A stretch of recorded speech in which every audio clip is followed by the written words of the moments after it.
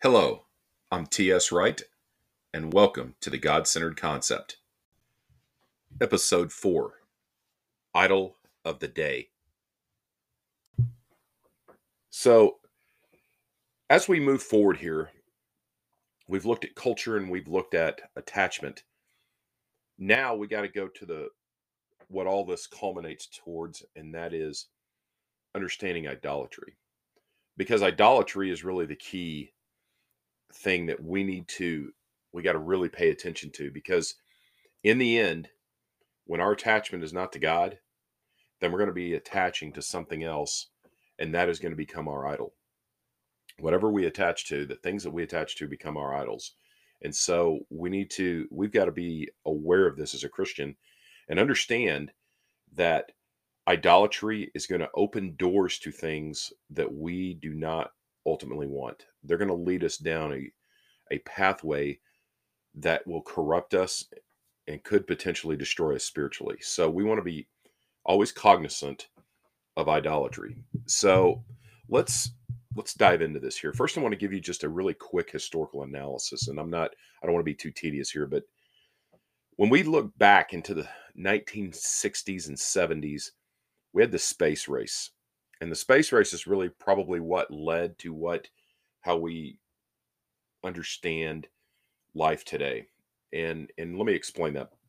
During the 60s, once we landed on the moon, it was kind of like a jolt, so to speak, to technology, and everything became about technology. Everything was about the advancement of technology and what that would look like. By November of 1972, we had the first home video game introduced into society, and basically went mainstream is probably the best way to say it. And of course, that eventually would take hold, and then we would get all kinds of different video games. But it wasn't just video games. But if you go back and look, that was also the time period when things like the home computer and how that would work was being first developed. It was all starting in the 70s, right after the space race had ended. And now what happens is that we get a movie like Star Wars in 1977, and that will completely change Hollywood forever, and film and all the technology used in entertainment and how entertainment would be displayed, sounds and all that kind of fun stuff. And then, of course, with the advent of all this, then we move into the 80s, and the 80s became an entirely new type of decade that we really hadn't experienced.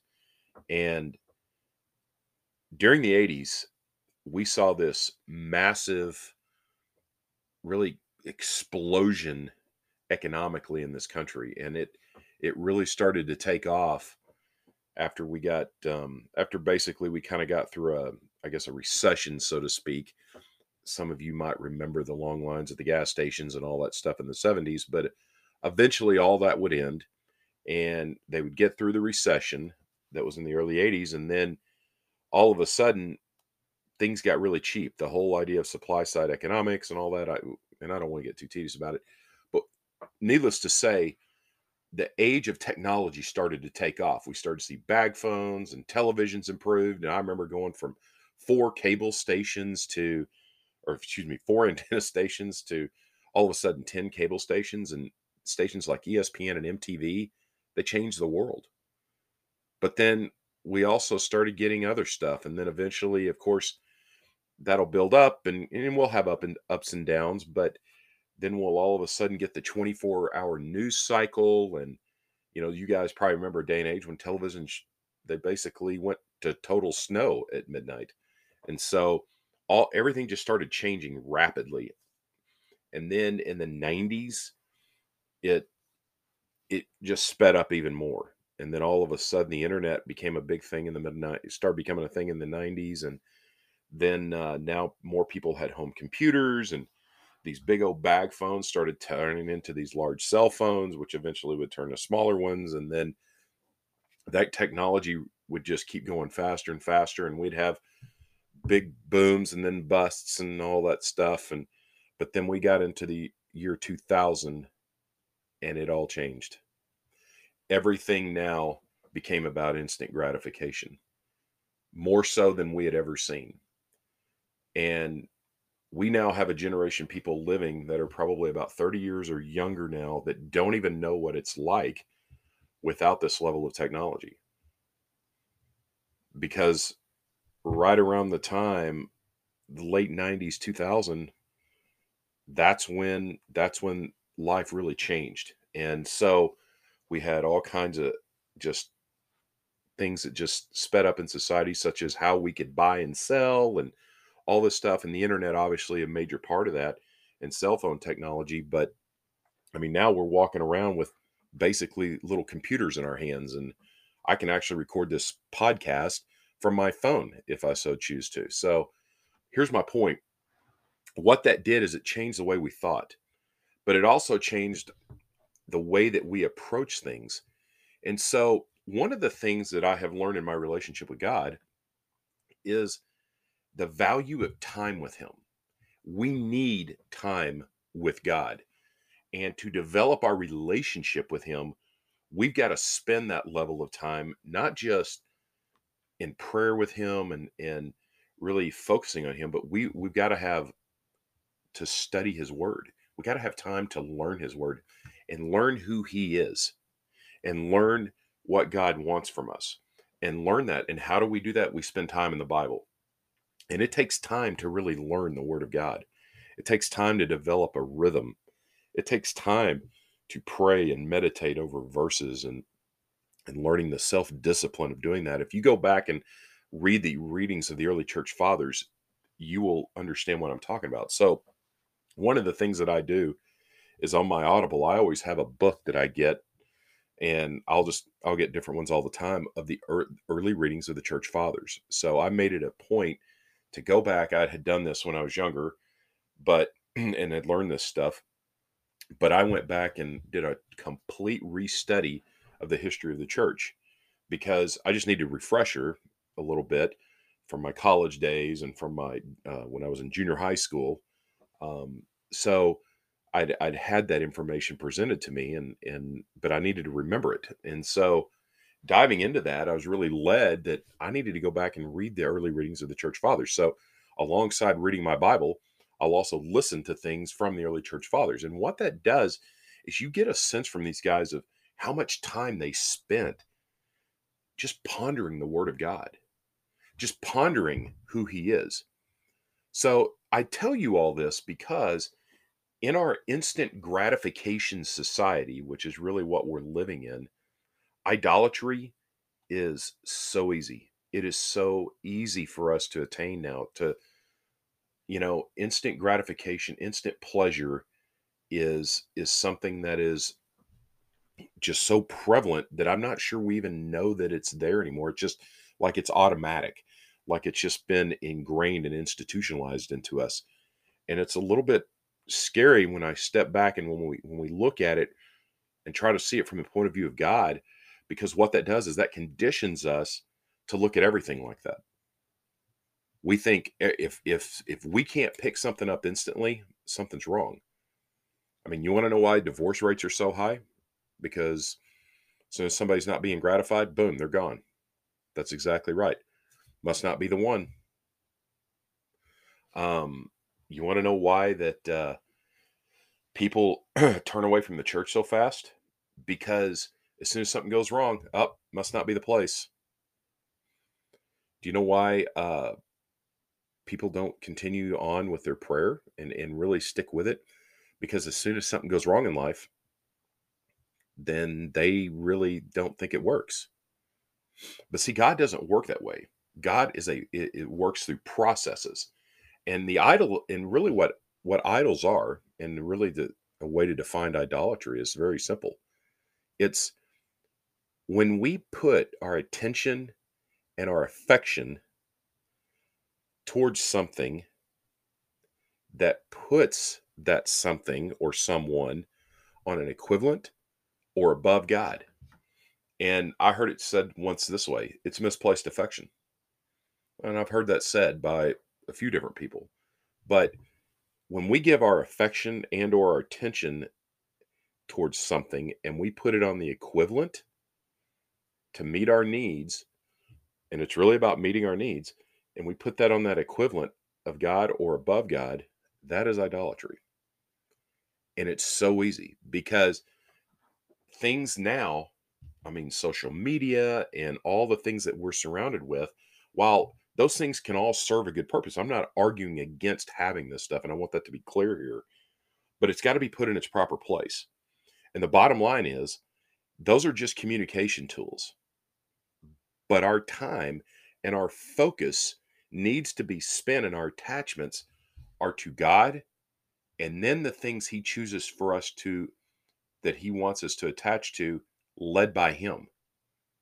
But first, we have to learn how to clearly hear and understand God.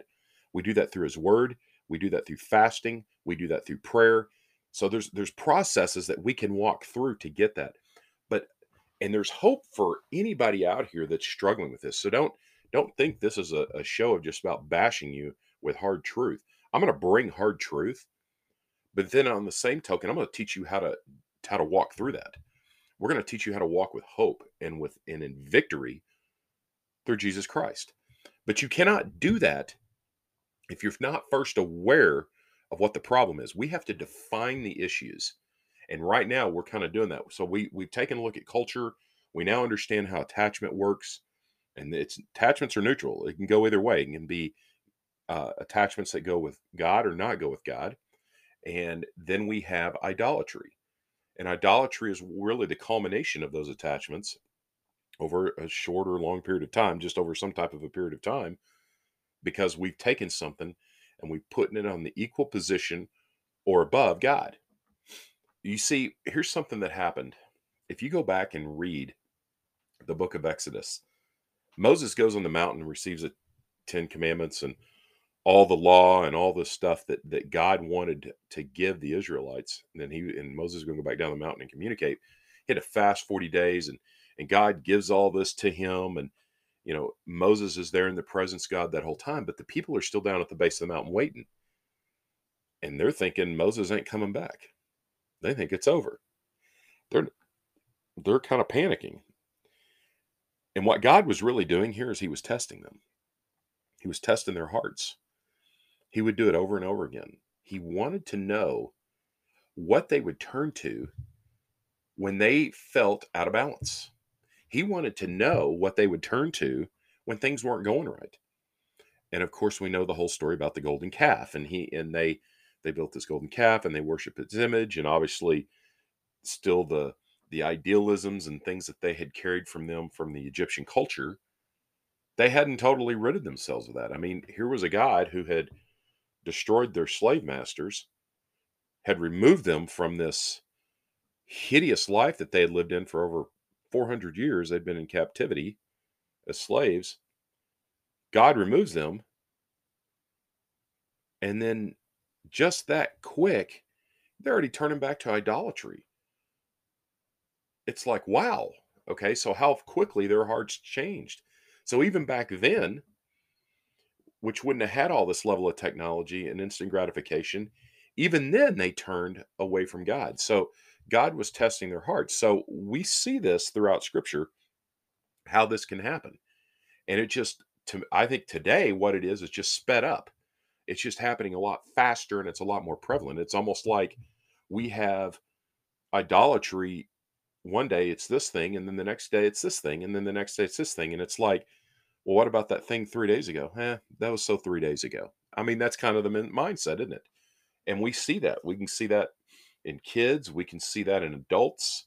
I mean, we see that all over culture. I mean, all in all of society. So we see that through advertising and all the things. And you've probably heard all this kind of stuff and generations and advertisement and how it's impacting them and how we think and social media and all the stuff. We hear that kind of stuff all the time. But what I'm doing here is not just defining the problem. What I'm doing is we're going to try to give us solutions here. And these processes that God has put in place in His Word, which quite frankly, He gave Moses a lot of them, okay? And then obviously extended that through the historical periods of Israel.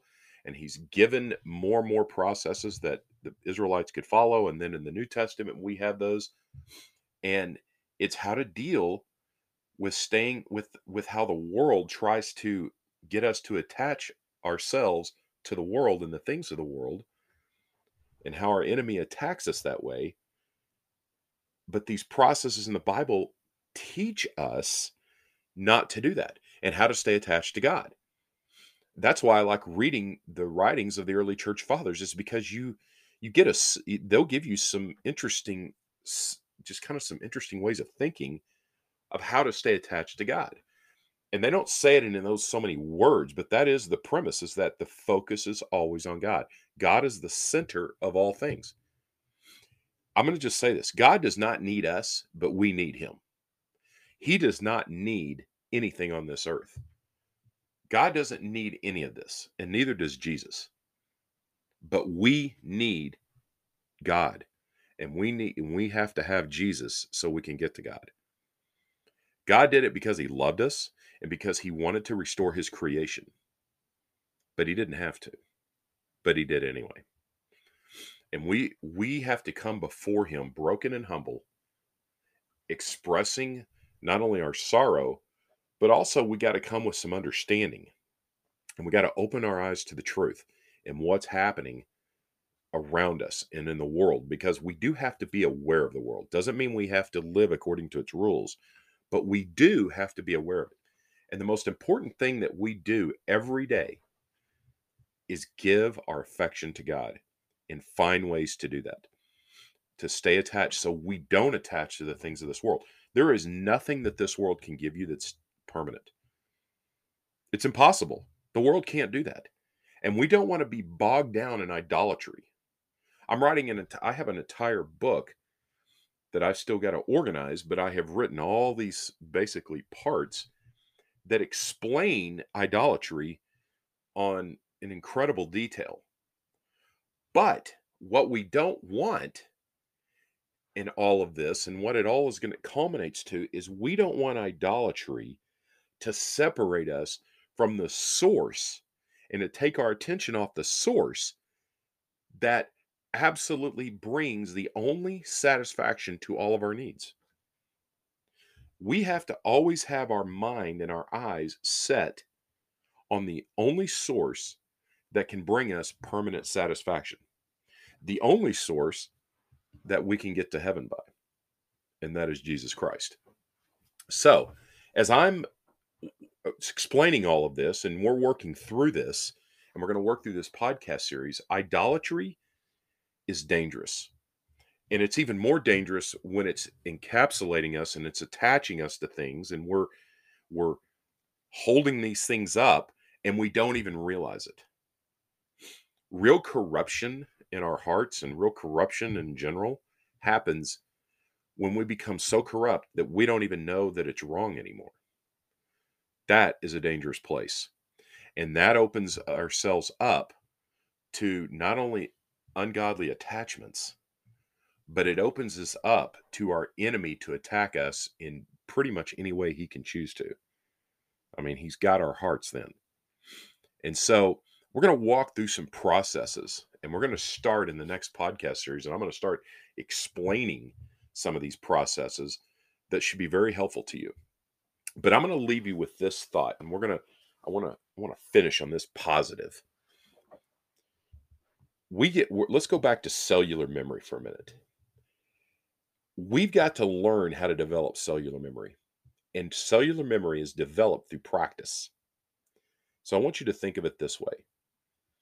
What are you practicing? What are you practicing today? Are you practicing God? Are you practicing him so much that he becomes part of your cellular memory? If not, what are you practicing? Because you're always focused on something. But what is your focus that is developing your cellular memory in your mind, that is what is developing your habits? Okay? It's developing your mindsets. It's developing your feelings, because here's what's going to happen. The things you practice and things you focus on, your feelings are going to follow that. Feelings are not rational. Okay? They're not rational. And they never will be. Feelings follow. They're followers. They're not leaders. But when feelings become leaders, then what's happened is you practice something for so long that those feelings now start to take over because you're so attached to whatever it is. Hopefully it's to the Lord, okay? But that's not always the case, is it? And we've all been there. I've done it. We've all done it. We've all committed idolatry.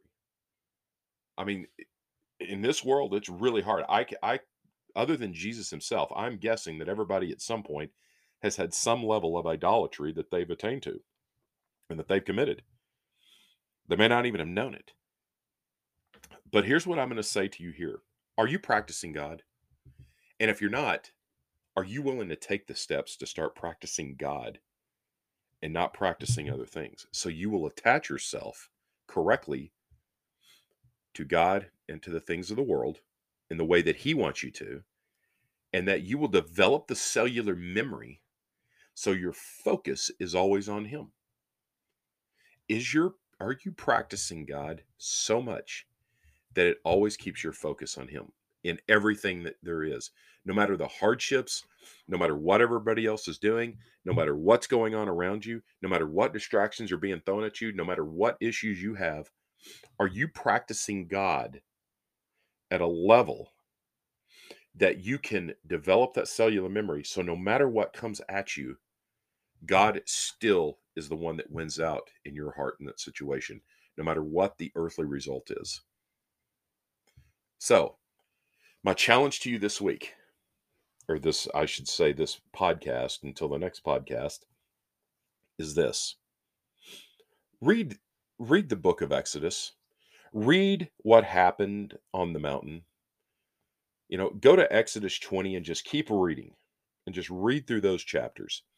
And you can kind of jump through the law and you'll get a feel for that. And then wait till you get to the point of the golden calf and what happens there. Now you can go and read, and I would also encourage you to read Deuteronomy 8. And you can even read in Deuteronomy 9. And you can read those if you want almost a little bit of a shortened version of all of that. But if you have time, read that Exodus story right there, because it really shows the pathway that you can go when your focus is wrong. But it also can show you how much God can meet your need, because Moses did not have any food or water for 40 days sitting in His presence. God was his food. God was his drink. He is the everlasting bread. He's the everlasting water. He's the living water. Moses didn't need anything else. He needed nothing else. So when you read that, again, how is God putting His authority, His ownership on the situation? What is Moses attaching to? What kind of culture is God trying to set when you're reading that section? And then, what do the people do when fear starts to take over? When panic starts to take over? What do they turn to? What is their go-to? You might remember me saying that in the last podcast series in episode 3. What is your go-to? What is their go-to? So learn to identify those things. When you're reading the Word of God, learn to identify those things. So what we're going to do is we're going to finish this one up here, but in the next series, we are going to start a process that I believe is so significant, and that it will help you completely understand how to connect to God. And it'll take a few podcast series to get through it all. But I'm going to literally walk you through a part of the Bible. We're going to read an entire passage, and I'm going to walk you through that, and it will take a few series for us to get through all of that. But I'm going to give you a process so that you understand where you need to, where you start, and each step of the way, and then what it will lead to when you finish. Be sure to read Exodus chapter 20 and Exodus 32, and you can read the chapters in between as well, and that'll give you a sense of the culture that God was trying to set up for the Israelites. However, if you feel like you just want to focus on those particular two, you can do that in Exodus chapter 20, Exodus chapter 32. And then roll over and read Deuteronomy chapter 8 and chapter 9, and you'll really get a sense of all that. Chapter 9 talks about the golden calf. If you get into Deuteronomy 5, it'll talk about the 10 commandments. But if you read those two chapters, 8 and 9 of Deuteronomy, that'll kind of break some of that down for you. And it's more of like it's almost like a quick snapshot of all of it versus what you would read if you read the Exodus story. So until next time, go forth in total surrender to the one who owns and reigns over all creation.